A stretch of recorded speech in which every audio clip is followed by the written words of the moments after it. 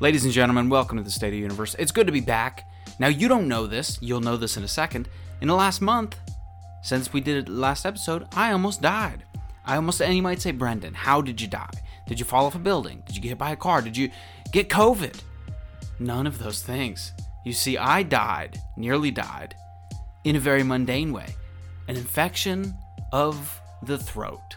And you know what you need in order to do a podcast? A functioning throat. So I didn't have one of those things. Couldn't do any episodes. Nearly died. Infection's probably going to come back next week, and I might die. When you're hearing this, I might be dead. I don't know. And you don't know. No one knows. Anyway, welcome to the State of the Universe. It's good to be back. Episode 86, featuring the great Dr. Dan Hooper. Dan Hooper's a friend of the show, senior scientist and head of the Theoretical Astrophysics Group at the Fermi National Accelerator Laboratory, as well as an associate professor in the Department of Astronomy and Astrophysics at the University of Chicago. He wrote a couple great books, most recently At the Edge of Time. There will be a link for that down below. But we have Dan Hooper on, and you might say, Brendan, you had Dan Hooper on like 2 months ago. It's great to listen to Dan Hooper and you talk, but what are we doing here? And the reason for that is that recently there's been some exciting news coming out of Fermilab, and I wanted to get Dan's take on it. Now, this was actually recorded a month ago in the direct aftermath of this huge discovery in physics. But unfortunately, I didn't have throat capabilities to go ahead and record this intro and the outro and the bonus episode and all that stuff. So couldn't do it. But you know what soothed me during this time, during this period? What really calmed me down, what helped me get rest, what minimized my pain? Premium Jane CBD. Go to premiumjane.com/universe and check out all of their products. You get 20% off with codename Universe. Or just go to premiumjane.com/universe and that code will automatically be applied. I love the tinctures. My throat would hurt, on the verge of death, and I would take a little Premium Jane CBD, and I would be calm, and I would be relaxed. And that's how it works. Go to premiumjane.com/universe, check it out, and it doesn't get you high. It's just CBD. I personally, listen, they legalized weed here recently. I'm not a big weed guy. All right, when I was 13, big weed guy, or kid, big weed kid. Nowadays, not a big weed guy. I don't like thinking about some shit I said 3 years ago. That's weed for me. I smoke weed, I think like, damn, I was talking to Jared a couple years ago and I said some dumb shit.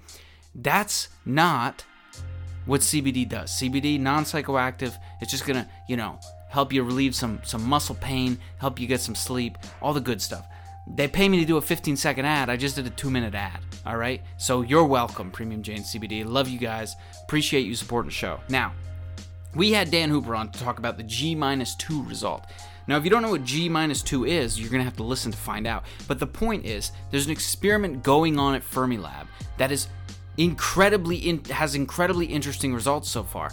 And the interesting results could very well be indicative of the fact that the standard model of particle physics, which we've talked about on here many times, the model that has held up so well in so many experiments, may in fact not be complete. There is hints of new physics. So we discuss all of that stuff in this episode. I encourage you, if you like this episode, you like to listen to Dan Hooper, go check out Why This Universe. It's his podcast co-hosted with the great Shalma Wegsman, who will be on the show one of these days. Now, with that being said, people, please support the Patreon, support the PayPal, support the YouTube, support the everything. All right, we're getting a new studio set up in a new house. Just bought a house, so my apartment dwellers don't have to listen to me scream into a microphone about science anymore.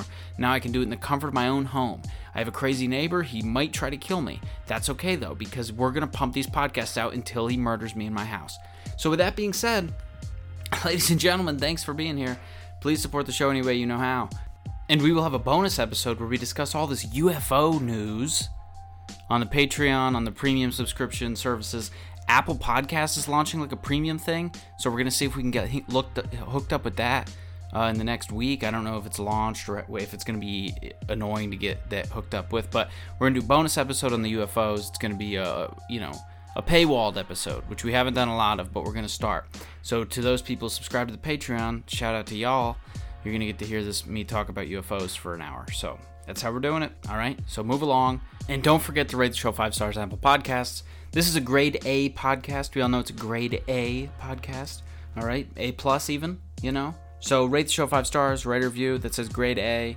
If you don't do that, you're terrible. I mean, you're just simply a terrible person, Some people are good people. Some people are just naturally good people, and then some people are evil. And if you don't rate the show 5 stars on Apple Podcasts and write this is a grade A podcast, you're skewing evil, So we're going to want to address that. Now, with that being said, enjoy, and we are out. So, and I appreciate you doing this on such short notice. Because there is, first off, let's kind of just jump into it. I'm so curious, what was the buzz like around Fermilab this week and the last week, and what was the vibe like? I mean, let's back up. I mean, like for years, right? Every time I ran into guys who were working on the g-2 experiment at Fermilab in the cafeteria or at the user center, which is like our on lab bar. You like, how's it going? When are we going to hear the first results? What's the skinny? And, we've been kind of expecting the results would be out sometime soon for something like a year. And, when we finally got word that it would be on, April 7th, we all, got very excited. Rumors started to spread, most of which weren't very reliable. They were all kind of all over the place as these things go. Mm-hmm. And then just like everybody else, I sat down to watch this talk, and I saw the New York Times story break, and we saw the answer. And it was like I said on Twitter, it was like Christmas morning. It was just like how I felt when I was 7 on Christmas morning. Yeah, so we'll get into the specifics of the discovery here in a second. But I'm very interested in that. You said that you had no idea what the announcement was, because I figured that the rumors that would have floated would have been. It's interesting to me that they kept it under wraps, because normally these big projects are tough to keep under wraps. Stuff just gets out. And I saw a funny Twitter comment which was like something along the lines of, astronomers weren't working on this project because it didn't get leaked. Which could potentially be the case, but it's that's interesting to me that you had no clue what to expect, other than a few rumors that were probably wrong. Well, like I heard one rumor, and then I learned that the origin of that rumor was like someone trying to guess. Mm-hmm. So, like, obviously, they didn't have any insight that no one else had. I mean, they were just as in the dark as I was. Yeah. So. I think a lot of the rumors are not coming from the collaboration, but from just people kind of guessing and speculating, trying to outthink the situation. But yeah, they were very tight-lipped. They were very professional. In the end, I found out like everybody else on announcement day. Yeah, that's cool. I was watching the announcement. I kept freezing. It was cool to see. Like, this is a weird thing to like, but I love when there's a scientific announcement and the website goes down. Because that's actually like good evidence that this is something that like a wide range of people are interested in, because I couldn't even get on like the Fermilab g-2 experiment website. It was just like, error down. I assume it was due to traffic and not a coincidence. So I always love to see that, because you see that with LIGO, you see that with, so many other announcements that the website just crashes. And, although it's a bad thing, it's indicative to me as a communicator of science that good things are happening and that a lot of people care. Yeah, I've never bought this narrative that the public isn't interested in science. When the public is exposed to science, I see no lack of enthusiasm. Oh, of course, yeah. I mean, especially like all the articles you read, like sort of the articles that describe this to the public. Something as simple as like quantum foam. I feel like if you did a survey and you like threw buzzwords and you said, are you interested in learning more about, and then you put a buzzword, and that buzzword is quantum foam, I think a huge swath of people is going to be like, hell yes, tell me about quantum foam. And, you get the same thing. I mean, like, okay, I don't know if you've noticed this yet with downloads on your podcast, Why This Universe, great show. Everyone should go listen. But I noticed this on mine. It's like, there's a secret method to getting downloads, which is using the buzzwords in the title. Like if I put black hole in the title, I immediately see a bump. because people see that in a feed. They're like, black holes, yes, or supersymmetry, yes, string theory, yes. And there's all these ideas that just captivate, even when people don't know what the hell they are. People have no idea what quantum foam is. I don't even know what quantum foam is, but I hear quantum foam and I'm like, sign me up. Let's listen about quantum foam. So is that something that you've seen? Yeah. I mean, not just in podcast titles or something, but in general, a way to bring people in is to, use these kind of exciting, as you call them, buzzwords. And it helps if they've kind of heard them before, but feel like they want to know more about it. Yeah. So, just about everybody's heard of black holes, but the vast majority of those people don't really know what one is. Right. They know some things about it, but you can definitely teach them things about black holes in a half an hour conversation, or the Big Bang or dark matter or the Higgs boson, all these things. There's a lot of, appetite out there to learn more about. They've just gotten enough of a taste of it to want to learn more. Yeah, no. And we're both trying to tap into those people. So let's do it right now. Let's, Good. There's all this buzz, the g-2 experiment, huge results this week. So let's kind of g-2. That's not a hyphen. It's a minus sign. What did I say? G2? I meant -2. Good. I use the hashtag a bunch of times. I should know this by now. I saw you use the hashtag and you used it wrong. That was a good, that was like, I could sense your frustration because you can't edit a tweet. You know what I mean? You did hashtag G-2 and Twitter's like, nah, not going to do that one. So you had to yeah, that was fun. Twitter still not having an edit button is fun for me. Cause I mess up every single tweet and then I have to delete them and redo them. So, because I can't fathom the idea of leaving a typo in like something I publish. So I sent tweeted so many things over the last few days that I didn't get too frustrated by that particular one going wrong. Yeah. Yeah. I could sense your excitement because you kind of mentioned before the show started, we were chatting and you mentioned that Twitter's not really your platform. And Twitter's not really my platform either in terms of the way. I think it's a terrible way of communicating, I think there's actually interesting studies to be done. I would like to see a psychological study where you take 40 people and you put them in a room and you make them talk about complex ideas that have very nuanced solutions, and you make them talk to one another by only using sentences with less than 140 characters. Literally make them, or 280 or whatever the limit is, make them abide by that and see what happens. And I suspect that the conversation would very quickly devolve into chaos. So I think that Twitter is like manufactured chaos in that way. And I would love to see if any psychologists out there doing that, please point me, a listener, please point me to that.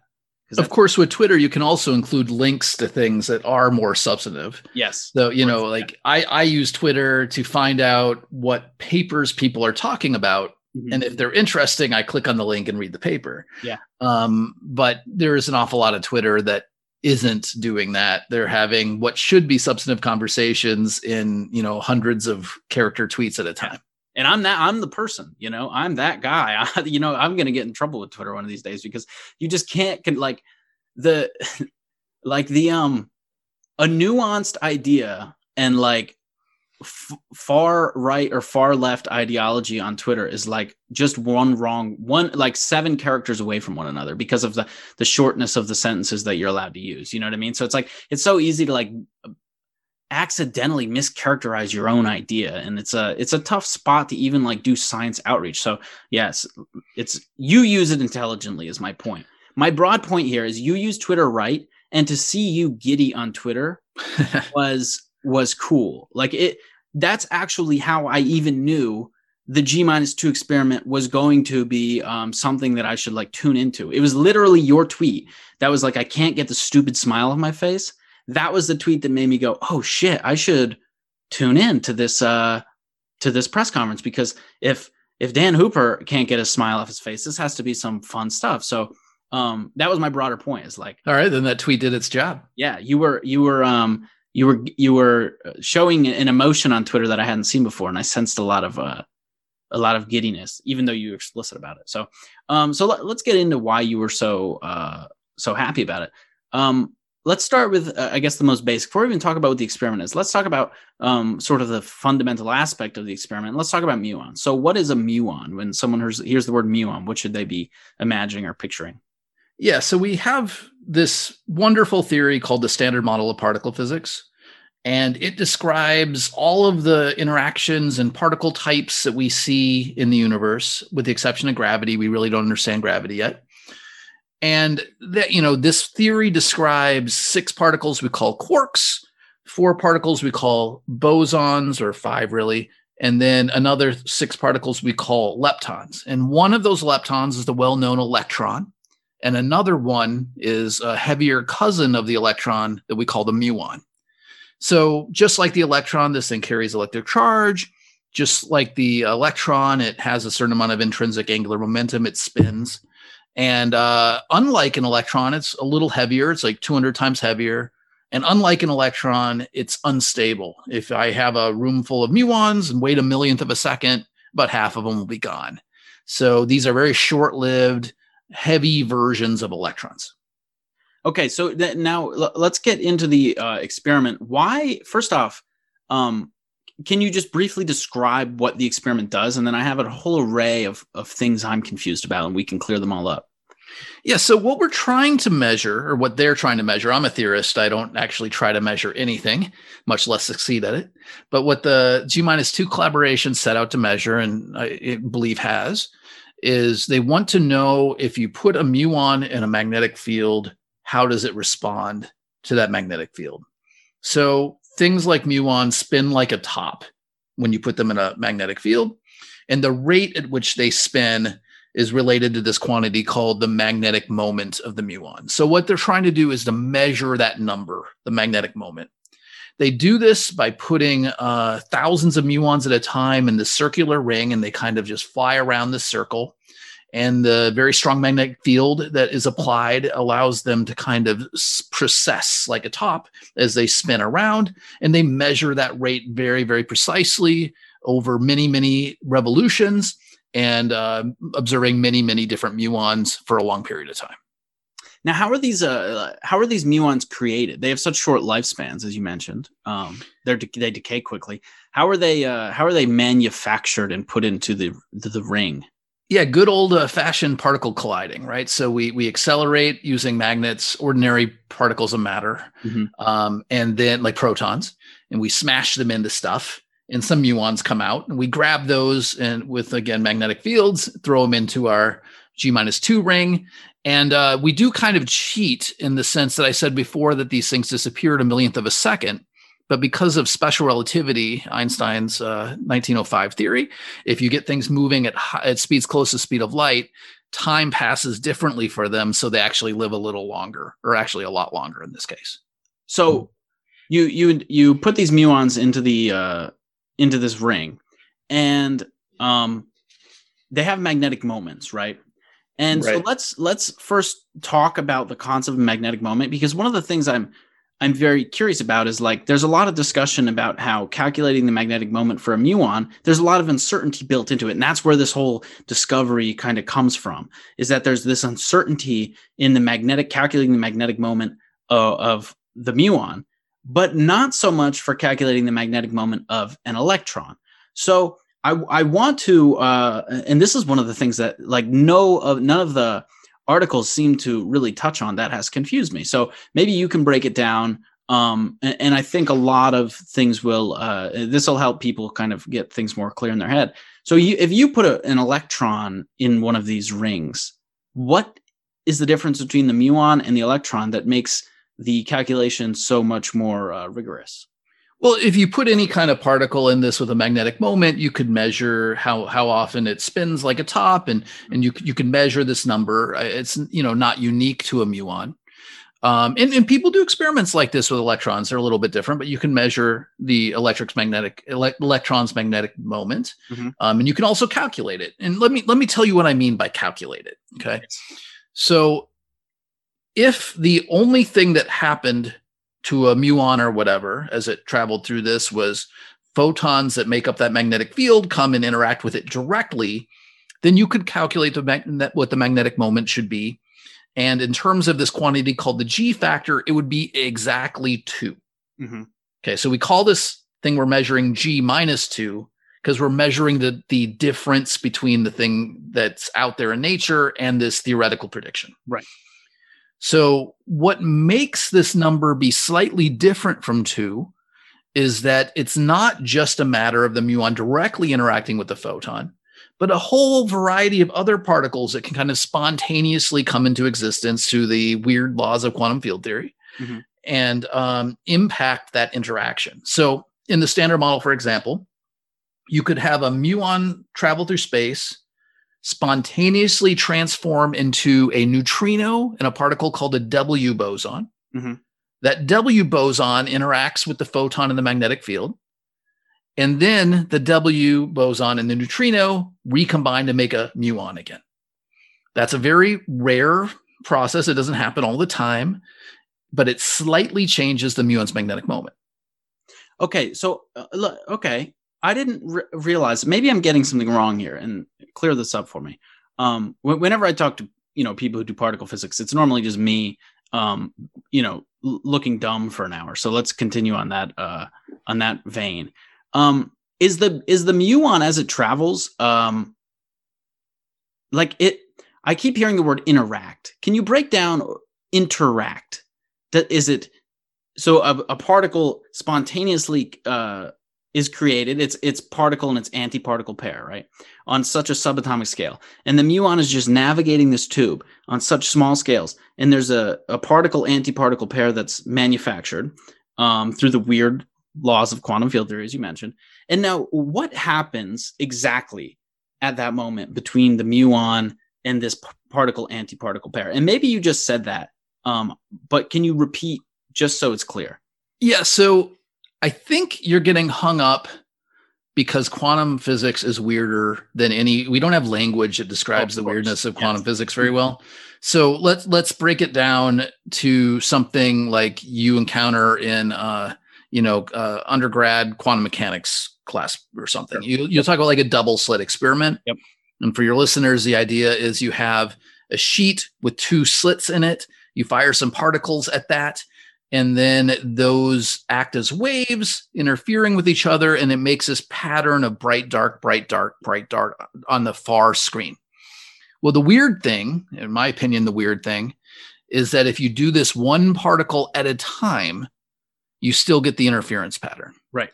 And that means that it doesn't really make sense to say the particle I fired this time went through the left slit and hit the screen, or it went through the right slit and hit the screen, because you wouldn't get an interference pattern if that were true. Right. That particle went through both slits in some sort of complicated way, and it interfered with itself through the weirdness of quantum mechanics. Right. So if we're talking about what a muon's doing in the presence of this magnetic field, it would be, not strictly true if I said, well, it interacted with this kind of particle and these things were created and then this happened, whatever. That's like saying it went through the left slit. Right.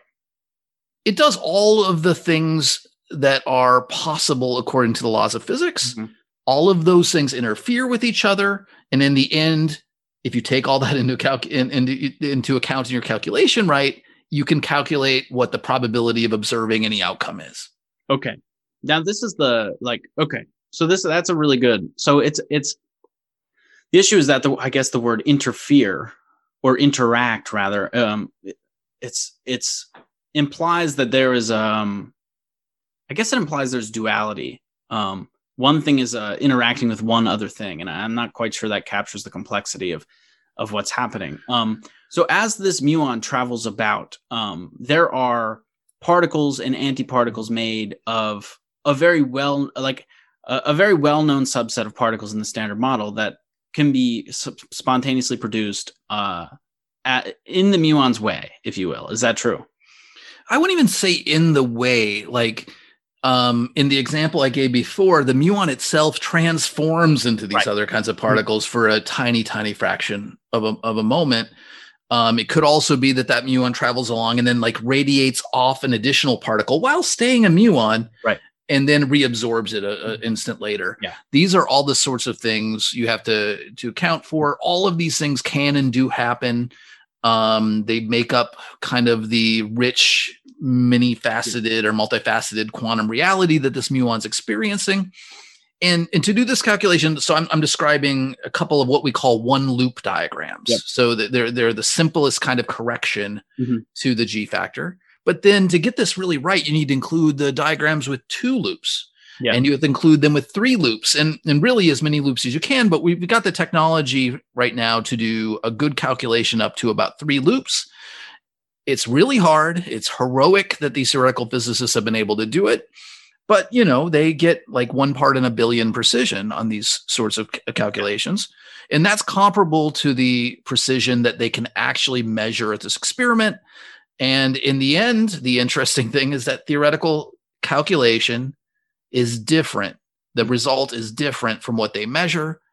And that seems to suggest that there's some particles going through these complicated loops of quantum physics that we don't know about yet. There's new laws of physics here, new forms of matter and energy, new forces, new something that's tweaking this very precisely measured quantity in a measurable way. Okay, cool. So let me put this, I guess, in the way I would think of it as an astrophysicist as opposed to the particle physicist. Is I'm imagining there's a giant a sum in front of me, a mathematical summation, and the summation is in essence this: the muon is traveling, and there is a probability predicted by the standard model that a certain thing could happen to the muon. Give it it transforms into something or it emits something, what have you, and there are many ways described by these diagrams you're talking about, many ways that we know a muon could exchange a particle, turn into a particle, and back into a muon, et cetera, et cetera. There are many things we know could happen. And we say, okay, what is the word I'm looking for here? Why do I always forget words when I'm riffing? What is going on in my world? Scenario 1, right? You have scenario 1. This has a certain likelihood of happening. Scenario 2, certain likelihood of happening, plus scenario 3, certain likelihood. And then you go down the line and there's 10,000 scenarios or however many scenarios there's, I'm not sure. And you say, here's all the scenarios that could happen. Here's the probability. And this is where I think I also get hung up. Here's the probability that they can happen. So if we want to simplify things, we could say there's a 10% chance scenario 1 will happen, a 10% chance scenario 2 will happen, et cetera, et cetera, et cetera. And you go all the way up to 100, right?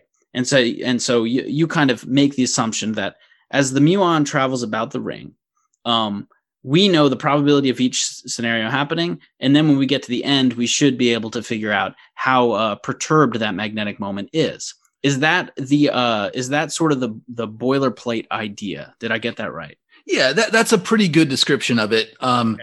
A couple of small tweaks is these probabilities you can't just add up because they interfere with each other. Right. So some things actually cancel out probabilities of other things and whatever. And also you should think about a muon in the presence of this magnetic field as interacting with photons over and over and over again. Yes. So you end up with this kind of average net amount of interaction as it travels through at a time. It's not like it all interacts all at once. It's like it does a very, very large number of very, very small interactions. Yes. Yeah. The summation thing was purely to make my life simpler. Good. And so, okay. So now I feel like we're getting somewhere, and I guess I'm getting somewhere in my own understanding of this. And you say right now I imagine because of the way that if scenario 1 happens, maybe scenario 2 is barred from happening or can't happen, or the probability of it happening is lessened, these sorts of things. And this becomes a very complex calculation to do on a computer, right? And I imagine these calculations are being done on supercomputers where you simulate a muon goes through a ring and probability of scenario 1 and scenario 2 and scenario 3. And you calculate and you say, okay, the average muon should be perturbed from its G value of 2 or not. Is it called a G factor of 2? G factor is good. Yeah. Okay. So, on average, every muon we put through should be perturbed by a certain is it referred to as an anomalous magnetic moment? Is that yeah the difference from 2 is the anomalous. Okay. So that's kind of the concept. Then the concept is the standard model predicts that certain scenarios can happen, and thus we calculate how perturbed the average muon should be, how the value of its anomalous magnetic moment, how perturbed it is from the actual magnetic moment. And then in experiments, we send muons through, and that's not the value. The value we predict is not the value we see, right? Just very slightly different. Yes. And so now let's talk about the implications for that. And first, I want to bring up one issue that's at the forefront of my brain. And I want you to tell me, because I imagine it's been thought about by many people smarter than me and also calculated. You say right now we're able to get to, I guess, three, I forget the terminology you use. 3 loops. 3 loops. Okay. Why not 4? Why not 5? Why not 6? I imagine it's because there's complexity. Yeah. Are you volunteering to do these calculations? No. Me neither. I'm not volunteering to do the first one. Okay. The one where you just got to draw like a photon and a W boson or something. I don't even want that one in my life. So anyway, these calculations are presumably tough, computationally time consuming. But I assume an estimate has been made, and I assume this has been discussed, that this 4 loop, 5 loop, 6 loop scenario cannot possibly perturb the the anomalous magnetic moment to the degree of which we see it perturbed. Is that the idea? Yeah. Okay. Yeah. Each of these loop levels is less important than the one that came before it. Mm-hmm. So what we call the tree level one, the one without any loops, gave us 2. Mm-hmm. The one with including the extra 1 loop diagrams changed that answer by about 0.1%. Mm-hmm. The next one by something like 0.1% squared, and the next one by 0.1% cubed. So each one gets, much less important than the level before it. Yeah. So the cool implication of all this, and the thing that gets you so giddy then, and I shouldn't say it's an implication as if it's the only implication, because we'll talk about multiple ways that this could be coming up in results.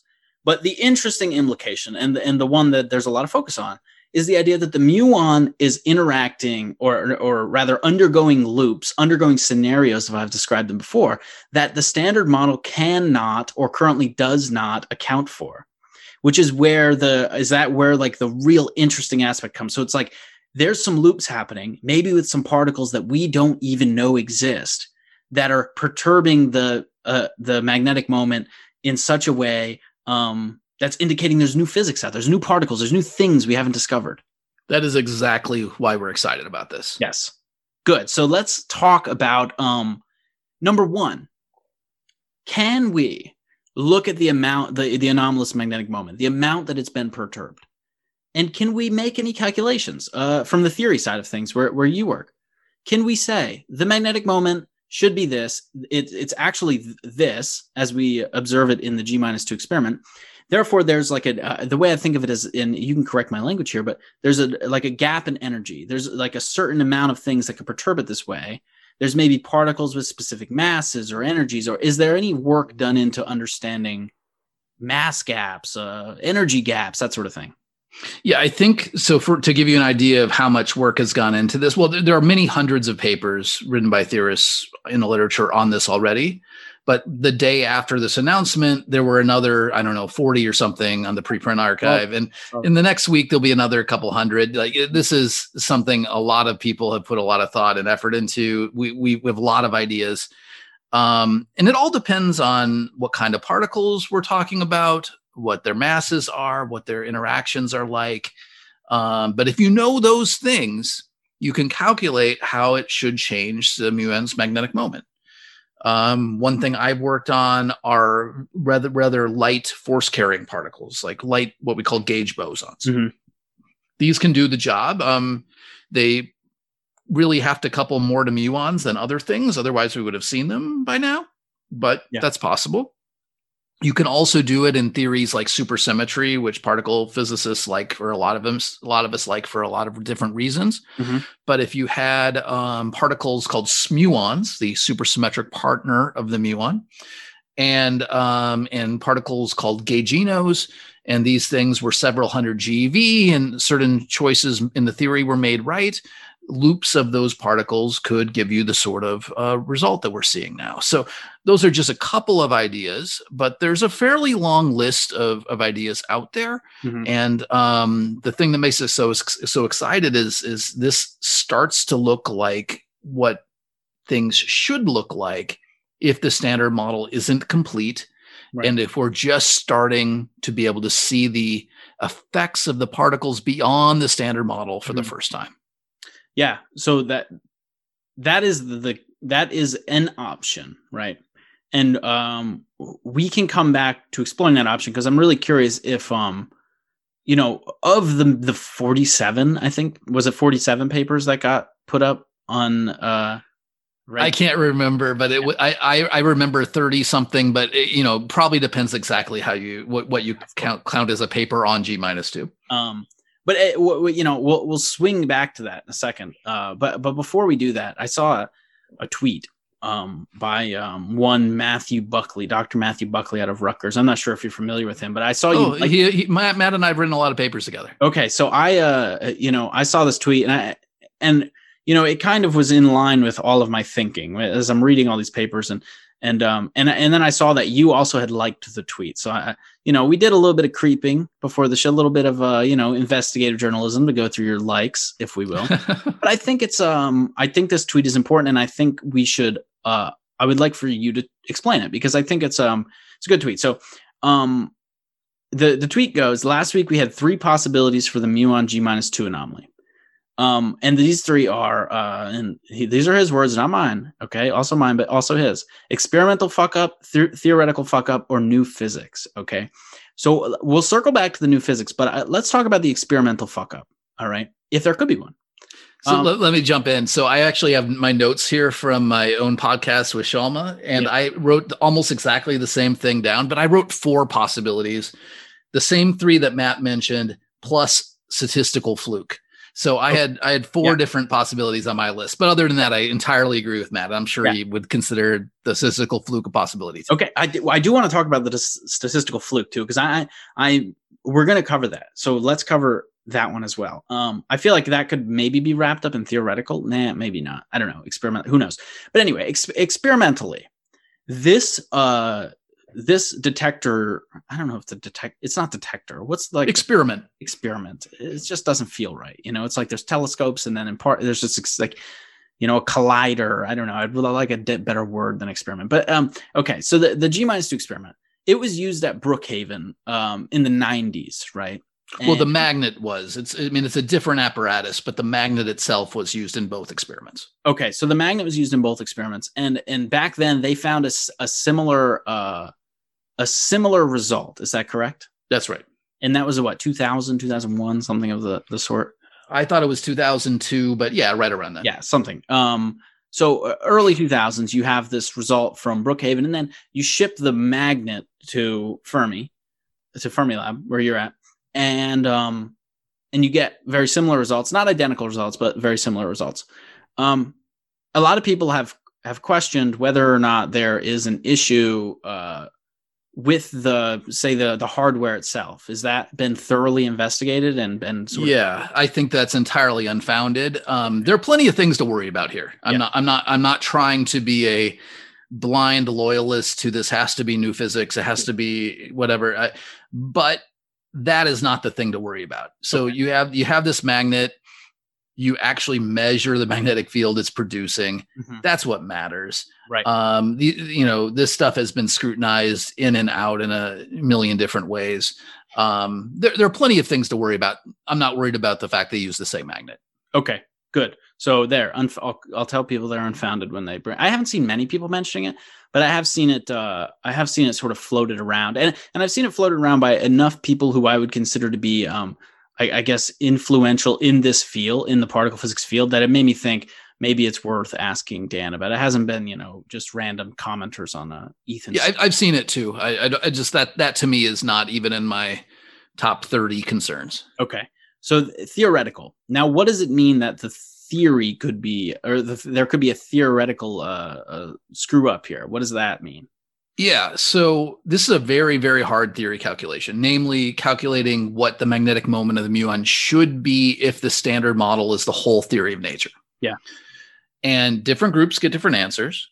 Mm-hmm. When we say that this disagrees, we're using some averaging of those groups or some particular choice of those groups or something. Mm-hmm. But everyone will agree that no one's sure exactly what this number should be. Okay. And there are some people, and I some very reasonable people who will say, I'm not sure that the true value, true standard model prediction value isn't consistent with what we measured at Fermilab. Mm-hmm. And that's the sort of thing that to me is the main thing to worry about. I'm not worried about the experiments anymore. I'm not worried about the statistics anymore. I'm worried about the theory calculation. Okay. And fortunately, a lot of very talented and very smart people are thinking about this, and they're making progress. We know more than we did a year ago. We certainly know more than we did 10 years ago. We certainly know more than we did when Brookhaven made their measurement back in the early 2000s. Back then, a lot of problems were discovered with the theory calculation, sign errors and stuff were being corrected. I remember reading that there was a minus sign error in some of the original calculations. Yeah. Yeah. If I remember, the two separate groups did this calculation, the light by light scattering amplitude, and they both got the wrong sign out front. So they didn't catch it because, when two independent groups do something, get the same answer, you feel pretty secure about it. So, but all that stuff has been sorted out. Like, people have scrutinized this thoroughly. The low hanging fruit has all been eaten. What's left are the really hard parts of the calculation. And like I said, progress is being made. This will not remain an open question indefinitely. One way that people are approaching this sort of problem is doing simulations of the quarks and gluons in these loops using a technique called lattice QCD. These are kind of new techniques, at least in the sense that they're getting good enough to really give us reliable answers about this stuff. And it would shock me if a few years from now we didn't have like a much more reliable version of that calculation to rely on. Okay, so let's talk then about the statistical, the number 4 for you before we get into new physics, because there's some interesting things to cover in new physics. But the statistical thing interests me because, so if you took, I assume, do you know how many muons are spun around this ring in like a given day or hour or like whatever? Well, at a given moment, there are several thousand. Okay. And each of these muons, if analyzed by themselves, might give you a wildly different answer than the aggregate, right? Yeah, you wouldn't learn very much by measuring only one muon. Right. So where does the statistical problem lie, or potential statistical problem lie, in your opinion on this? So basically, I don't think there is one. Okay. So, I mean, I think so. Let's just let me explain what the collaboration claims their statistical significance is. Mm-hmm. So, if you take their result, it's I think was 3.3 standard deviations detection. Mm-hmm. Brookhaven's previous measurement, if memory serves, was 3.7 standard deviations of detection. If you combine those, you get to 4.24 standard deviations. Mm-hmm. The odds that you would get that much discrepancy from the standard model prediction by pure chance, by just like, bad luck, basically, is 1 in 40,000. Right. I, for one, do not live my life worrying about things that are unlikely at the 1 in 40,000 level. If I were constantly questioning my confidence in things that were, possible at the 1 in 40,000 level, I would never be sure I was awake. Yeah, because okay, welcome to my world. I'm constantly questioning shit at 1 in 40,000. But is my brain in a vat? Is this just another dream I'm having? And right. There's no way any human being could really function in the world if they didn't accept things as true that have a 1 in 40,000 chance of being wrong. Right. Yeah, no, I think that's right. Some of the things that, like, this is so weird. Being an astronomer for as long as I've been one, which isn't very long, has made me think about like everything, literally everything in like the way, like an MCMC type of, sort of methodology. And what I mean by that is like, if you look at a given, Monte Carlo analysis of something, you could find, and again, it's very unlikely, but you could find that with a small subset of data, you get very differing results from what you expect, and with more data, that goes away. And so I noticed that, and I shouldn't like play off the detection. I think the 1 in 40,000 thing is important, and I think I shouldn't say I think as if I have any like authority on this matter. I do agree with you that I doubt this is a statistical thing, but I think it's worth mentioning because I do see people talking about it. I think that only 6% of the data has been analyzed, right? And there is going to be much more analysis done as the experiment runs longer. So can you just address that quick? You don't expect the result to change at all with the other 94% of data coming in? Well, so, I mean, we will become even more confident. Yes. And the measurement that it will provide of this magnetic moment will get more and more precise. So the announcement from Wednesday was just based on the data from what they call run 1 of the experiment. Mm-hmm. If I understand correctly, run 2 and run 3 have already been conducted. That data just has to be analyzed. Yeah. And run 4 is ongoing now. Mm-hmm. So every time you add more data, every time you do a new run, the error bars are going to get smaller. The measurement's going to get more precise. So if you're uncomfortable with 4.24 sigma and you want it to be 5, 6, or 7 or something, give it a little time. That will happen. Okay. So, they're not done yet by any means. And I'm glad they're going to collect this extra data. And also I think they'll understand their systematic uncertainties better in the time ahead by a little bit, modest improvements there too. But yeah, we're going to learn more as this experiment continues in the months and years ahead. Okay. So then, of all the people like sort of saying that, all the people putting the caveat next to new physics, what do you think that the most important caveat to put next to new physics is? If you're going to say, number 1 is there's new physics, what is number 1.1? Like, what is the thing that everyone else should also be thinking about? Or the theory calculation. There might be problems with the theory calculation. That to me is that and new physics are the overwhelmingly likely pair of explanations. You might not know this because this is maybe an unfair question. But do you know if any of the, I know a lot of different groups are calculating this and you're kind of aggregating results on the theory side of things. Do you know if any of the theoretical predictions are in line with what was actually found? Like, is there a case to be made that maybe like one of the theory groups is doing something that others aren't and getting an answer closer to the experimental result? And is there anything like that going on? Yeah, so the one that everyone's talking about is this group of very serious physicists doing these sorts of calculations. They go by the name BMW. I forget what it stands for. It's an acronym of some kind. And this group has an estimate for the standard model prediction that it's not at the value that was measured, but it's significantly closer. Mm-hmm. The error bars are pretty big. And, it's hard to know what to make of it.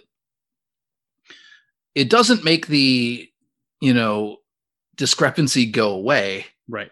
But it takes down the statistical significance quite a bit. Mm-hmm. if you think that they're exactly right. And, I think that will be scrutinized it is being scrutinized to a very, strong degree. Yeah. And, we're going to find out what the right answer is. I'm confident that this is not the sort of question that can't be answered. This is a question that, it's going to be a lot of brute force, a lot of human hours, a lot of, perspiration and intellect and computing resources, but we'll get there. Yeah. So now, specifically from your side of things, are you interested in this, the difference in this anomalous magnetic moment meaning something important to you? Are you in the process of looking into this, writing papers on a particular thing that you want to talk about, or maybe you don't want to give anyone else ideas? What's the deal? No, I mean, I definitely am. I mean, I do physics because I want to learn about new laws of physics. Mm-hmm. And this is, more likely than just about anything I've seen in a long time to, be an insight into new laws of physics. I've written papers before that talk about the Brookhaven result and what might cause it. I've written papers about supersymmetry in this context, about light forces in this context, about other things.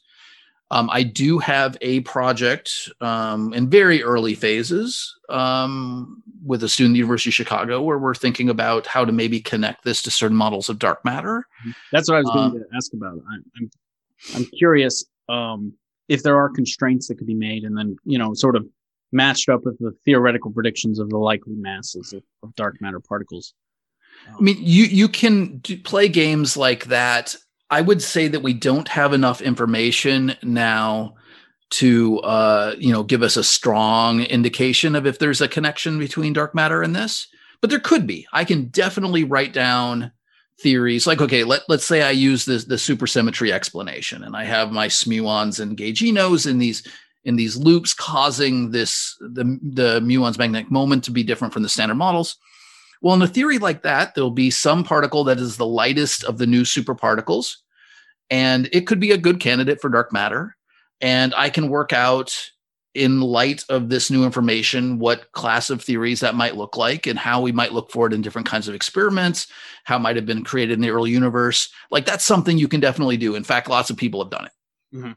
You could also say, well, maybe I don't think it's supersymmetry. Maybe I think it's a new force that is couples or interacts more strongly with muons and other kinds of particles. Could I write down dark matter theories that interact through that force? And the answer is yeah, you can. Mm-hmm. But does that give me confidence either of those things are the right answer? No, but it makes me more likely to want to spend time thinking about theories like that.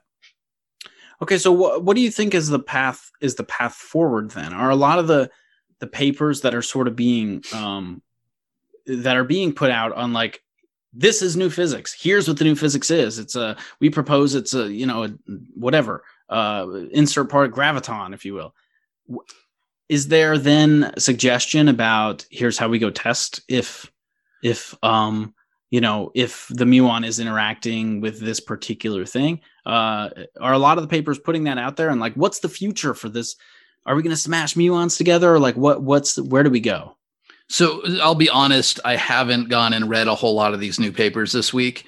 It's just a flood and so I don't know what they all say, but my guess is that the strong majority of them do say, here's an example of something that could cause this. Here's how it might be connected to other problems that we've been thinking about. And here are experiments that in the future could test them. That is like a pretty standard boilerplate formula for a particle pheno paper. And these would be no exception. And most of the ideas that people have written down that are capable of accounting for the muon's magnetic moment are also testable by other means. So these supersymmetry models, I think the high luminosity run of the Large Hadron Collider should be able to detect the particles responsible if they're there.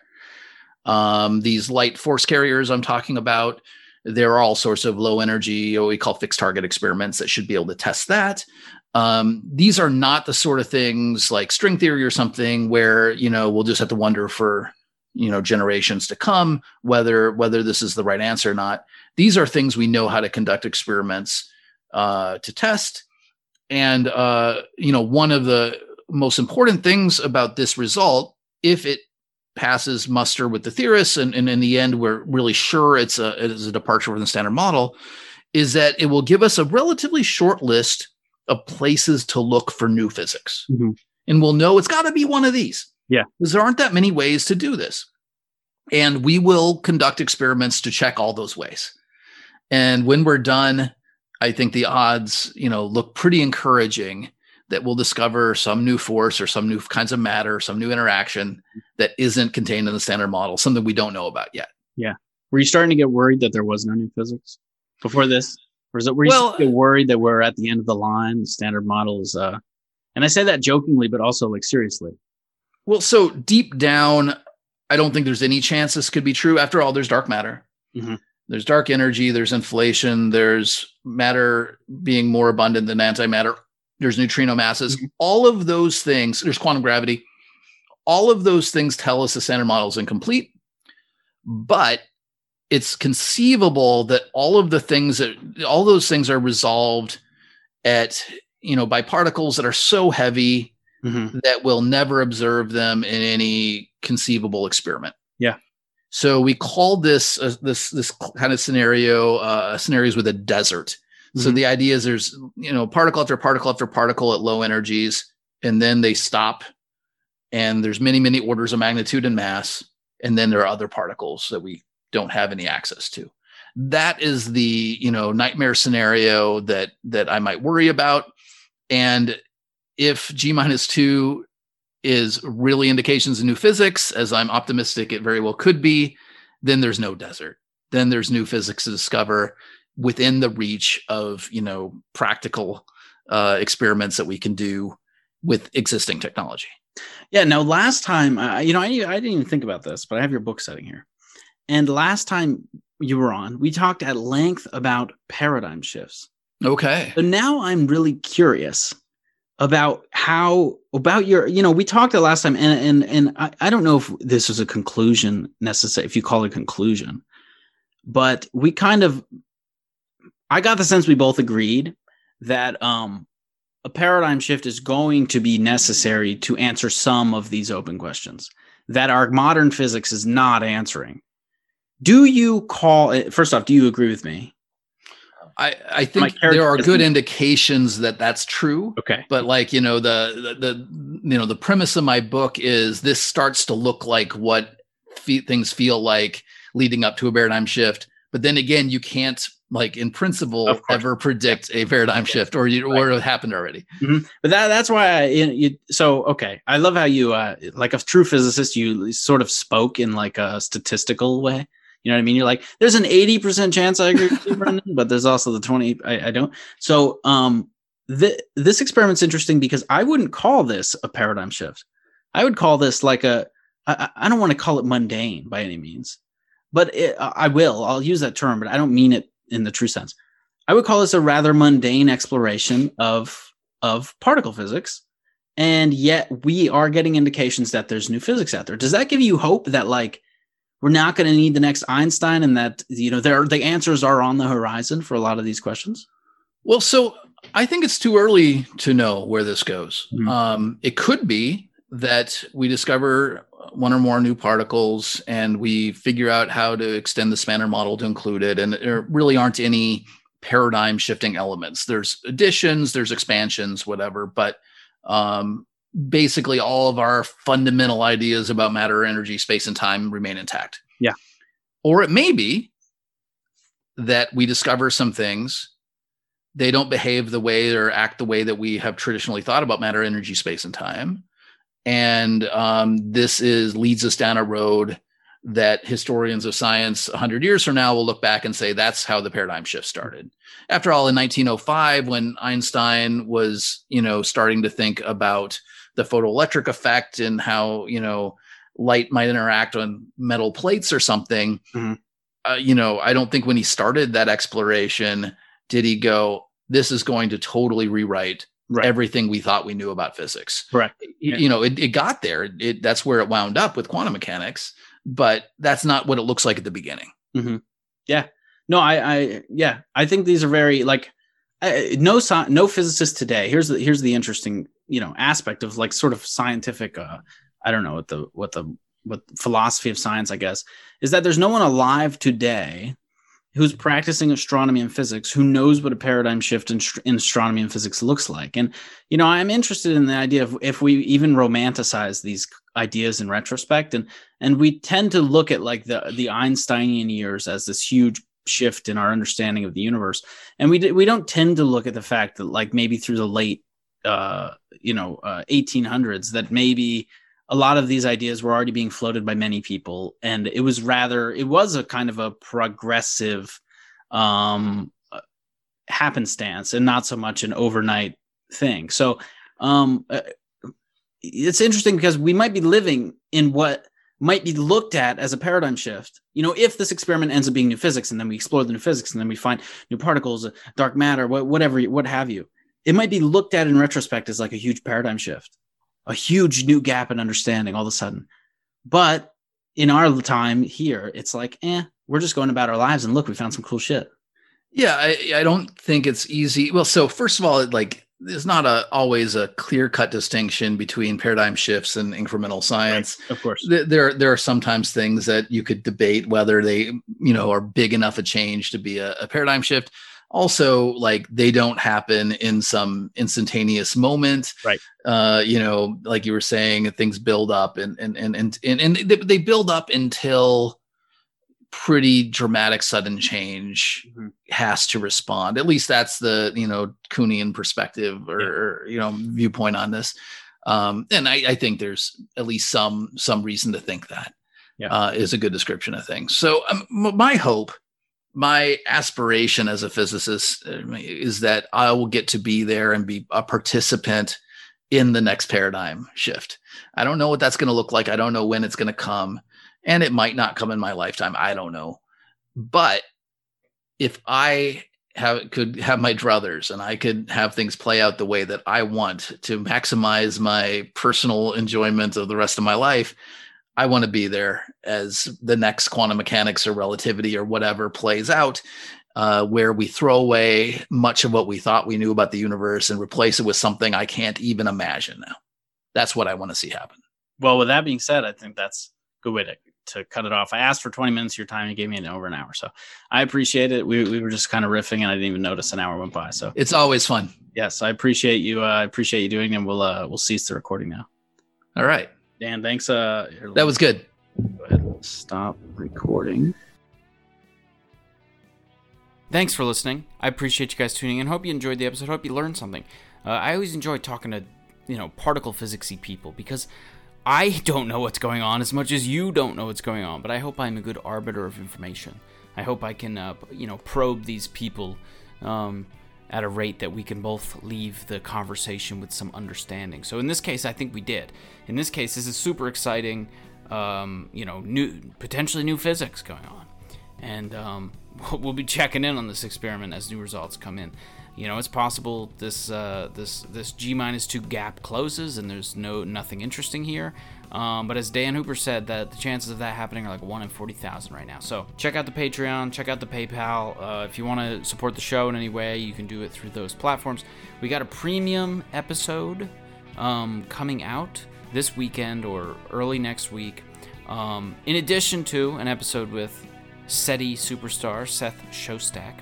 We'll be doing a premium episode on this UFO news. So the Pentagon's releasing all this interesting UFO stuff, and it's very odd, and everyone on Twitter thinks that aliens exist, and it's fun. Okay? It's fun, and we're going to discuss it all. We're going to discuss what we know, what we don't know, and whether there's aliens, flying around the planet trying to I don't know, break in your house at night or something. We'll talk all about it. So with that being said, go check that out. Subscribe to the YouTube. This episode will be up on YouTube with video, if you're into video. Why am I telling you that after you've already listened? You've already listened on the audio or the YouTube. So why am I telling you that there's video on the YouTube? So you can go watch it again? Maybe you want to go watch it again. This is kind of an episode you want to kind of watch again, huh? So go do that. If you watched on the audio, go watch on the video now. Go watch on the video now, because that's what I want you to do. I want you to, from now on, watch every episode twice. And before you go, you can't expect me to forget the most important thing to tell you, which is that we all know, if you're listening to this in a group of people like a weirdo, everyone listening in your group knows that this is a grade A podcast. And grade A podcasts get 5-star ratings. And that's why you're going to go right now on Apple Podcasts if you're listening there. And if you're not listening there, you're going to throw your phone away because it's old. All right? If you're not using Apple Podcasts, you clearly don't know how to work technology, and you need to put your phone in the trash can. Now, if you are using Apple Podcasts, you need to go on Apple Podcasts and rate the show 5 stars and leave a review that says grade A. This is a grade A podcast. All right? I know you might not want to think for yourself. You might want to say, Brendan, I don't want to come up with a clever review. I don't want to, think about what's good and bad, pros and cons of the show. And I'm going to fix that issue for you. The way you get around that problem is you write, this is a grade A podcast, and you hit the 5-star button, and you never think about it again. So go do that.